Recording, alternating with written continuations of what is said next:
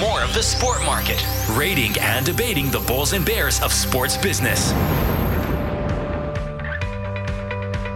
Kuzmenko tips the puck forward to Miller, cutting in. Kuzmenko scores!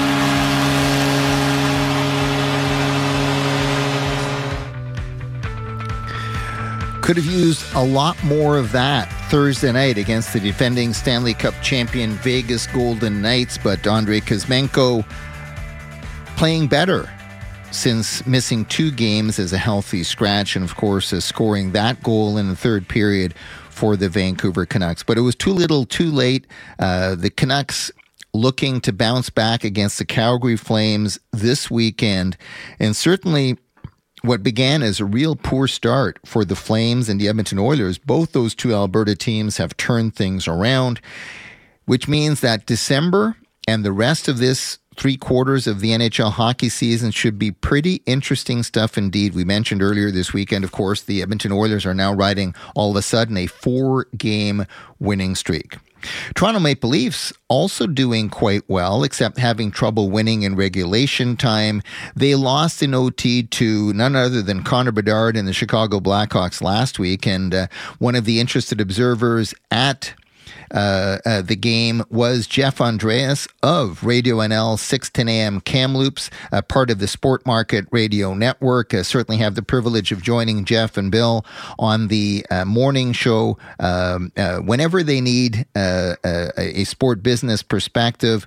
Jeff, welcome aboard. Thank you for taking time out of your weekend. I know you'd prefer to still be in Chicago and taking in other Toronto Maple Leafs games as well. Oh, no doubt about that, Tom.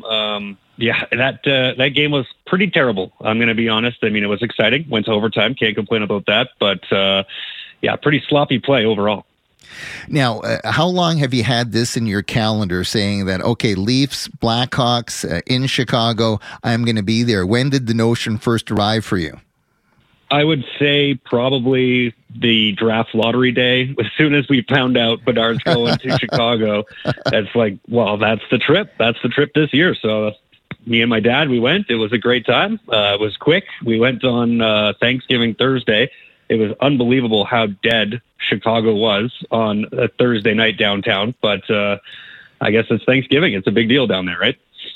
We're talking to Jeff Andreas of Radio NL 610 AM Kamloops, part of the Sport Market Radio Network and the Sportsnet Radio Network when it comes to the sport market. What were your impressions of the United Center? It is the largest arena when you include standing room in the National Hockey League, and second only to the Bell Center in terms of seating manifest. What were your impressions as you walked in to the United Center for Leafs versus Blackhawks? Well, I walked in through the gift shop, through the apparel store, and it was unbelievable, like how everything was laid out, jerseys, everything. Like, I mean, any store is going to be like that, but the fact that we walked in through it into the arena was kind of unique. I've been to, I think, 12 NHL arenas now, and that was the first time I've gone through, that sort of a setup. So that was pretty cool. And overall, I didn't walk the concourse a ton, but I would say definitely top-notch. Vegas and probably Edmonton, maybe Seattle would probably be like the ones on par, the newer arenas, right? They're a lot of cookie-cutter stuff, but Chicago seemed to have a little bit more uniqueness to it on the inside, not so much on the outside, but on the inside. Overall impression, it was a neat arena. But as far as arenas go these days, I mean, they're not overly impressive. I don't know if you have a different opinion on this, Tom, but every arena I go to now, it feels pretty cookie cutter. Well, certainly you appreciate some of those with the special bells and whistles. You also appreciate those that through renovation have been able to sort of keep up with the times, but expecting a 20, 30-year arena with no renovation to continue to do the trick, I think, is a mistake. I do think, though, that when you've got two original six franchises squaring off, the atmosphere makes up for the shortcomings of the arena. At least that would be my take. And on that note, how many Leafs jerseys on this particular game day in Chicago? Ooh, that's a tough one. I'd say it was probably maybe a 20-80 split. 20% Leafs fans, 80% Chicago, somewhere in there. And every time I go to a Leaf game, I've probably been to like 20. It's usually 50-50 at worst when you're at an away game. So I was a little surprised with that. I guess that's probably American holiday too, right? A lot of people were out. It was an afternoon game on Black Friday. So I guess the Chicago fans were really taking that one in. But I was a little surprised. I felt it was a little quiet from a Leafs standpoint from the fans in there. Like, there was some go Leaf go chants, but they were pretty quiet.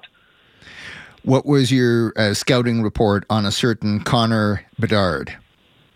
Yeah, so he is definitely a boy amongst men right now. I can say that with absolute certainty. I mean, when he has the puck, he looks great. When he doesn't have the puck, he still seems a little bit lost. I kind of likened it, like I saw him in Kamloops when he was playing with Regina, and obviously he was the best player, well, probably the second best player on the ice next to Logan Stankoven, but we can save that for another time.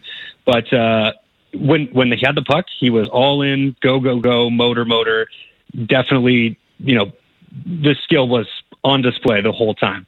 But he felt a little bit lazy without it. Now, I wouldn't say he was lazy in the game I saw him play for the Blackhawks, but he was definitely, he was just small. Like, he looks like so small. He kind of reminded me of, what was the analogy I used?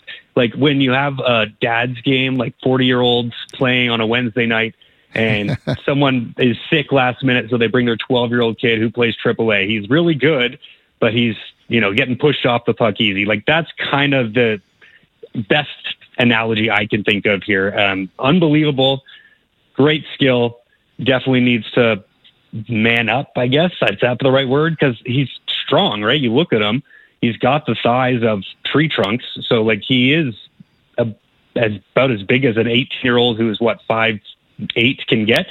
But he's going to be kind of on the Jack Hughes trend, I would say, right? Like Jack Hughes, when he came in, he was great, he had skill, but he was small, he was getting pushed off the puck easy. Bedard, kind of the same way. Little better, I would say. First year, 18 points in 20 games, no big deal. But yeah, he's going to be a star. He already is probably a star. I mean, he's the best player on Chicago, bar none. I mean, who else is on Chicago? Lucas Reichel was a young player. Alex Vlasic looks good, but that's kind of where it ends, right? You got Nick Foligno, Tyler Johnson, Taylor Hall. R.I.P. to him and his season, but it's not really an NHL team. He's the only one of a handful of real pro hockey players on the Blackhawks. So overall, very impressed with him, but he definitely needs a team around him and needs to get a little bit more acclimated to the NHL level. We're talking to Jeff Andreas of Radio NL 610 AM Kamloops. Jeff, before we let you go, it's been such a difficult week for the Kamloops sports community, the Kamloops community, the TRU community, the tragic accident and death of Owen McInnes and serious injuries to two of his teammates with the TRU men's volleyball team. Kamloops is such a tightly knit community. Something like this can't happen without causing the entire city to stand still. No doubt. Absolute tragedy struck on Wednesday afternoon, 3:00. Unfortunate car collision. The whole community is really reeling. The Wolfpack community, the entire Thompson Rivers University. It's basically stopped school for good reason here at this point. And I don't really have words here, Tom, for you. I just know like the whole city has really taken note of what happened. Real tragic story. 3 young men in their 20s. The one obviously losing his life, unfortunately, and the other 2 are hanging on for dear life now at this point. So we're all pulling for them, hoping they can come through and, continue to live somewhat of a productive life here moving forward, because we don't know what the injuries are, but they certainly don't sound good at this point. So condolences to the families, the entire Thompson Rivers University community, and us here in Kamloops, it's been a tough couple of days, that's for sure. Jeff, we so appreciate under those circumstances you making time for us. Thanks so much. We'll look forward to talking to you again real soon. Our thoughts, of course, with you, the TRU community, and the entire Kamloops community. Yeah, thanks, Tom. Much appreciated. He is Jeff Andreas of Radio NL 610 AM Kamloops. Somebody else who is directly connected to the Kamloops community is our own John Festinger. We'll get into the first of two buy and sell panel discussions with him next. Of course, he's teaching at TRU. Certainly was affected in a big way by the tragedy of this week. And certainly a lot of BC communities are like this, especially sport communities, very, very tightly knit. There's a lot of collaboration and bilateral support across the board. Certainly, we saw that in the response by the city of Kamloops as a community to this tragedy. It is Buy and Sell, presented by Pastime Sports and Games. John Festinger, Aziz Rajwani, Tino Farah, and myself.